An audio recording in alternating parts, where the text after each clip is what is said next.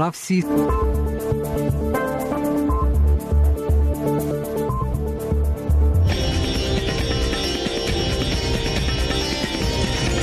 Lotus FM News with Navita Gajraj.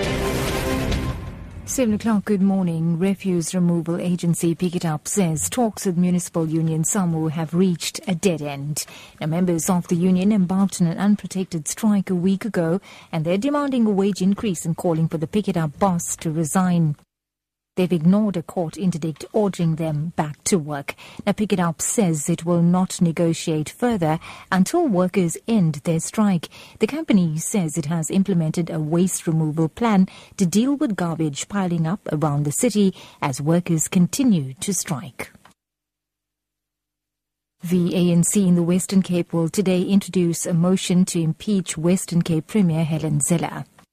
ANC Western Cape Chairperson Marius Fransman says he believes there are legal grounds to have Zille removed as Premier. He says Zille is not fit to proceed and her perceived misconduct in the spy saga is serious. Zille says the development will turn out to be nothing but ANC grandstanding. She says the ANC is trying to manufacture a so-called scandal against her based on claims she employed a police intelligence officer to spy on political opponents. In other news now, the Supreme Court of Appeal is finalizing a decision on whether to send Oscar Pistorius back to prison. In doing so, the court will have to overturn the High Court in Pretoria's culpable homicide conviction and find the Paralympian guilty of murdering girlfriend Ariva Steenkamp. There have been reports that a ruling can be expected this week. However, Registrar of the Supreme Court of Appeal, Paul Myberg, has told Associated Press that no firm date for the ruling has been announced. 29-year-old Pistorius was released from prison on October the 19th after serving a year and is currently under house arrest. Now, police have issued a reward of thousands of rands in their search for 3 men suspected of the murder of 2 people at Rhodes Park in Johannesburg. They've released photographs of the suspects and asked people to come forward with information.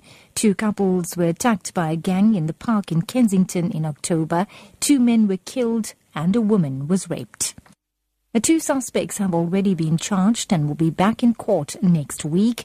Here's the police's Lungelo Dlamini. A reward of up to 100,000 rand has been issued to anyone who can come with information relating to the murder and rape case in Rose Park.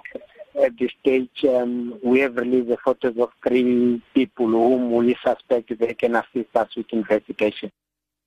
And wrapping up, the Reserve Bank has warned that the continuous depreciation of the rand is becoming a major risk to consumer inflation.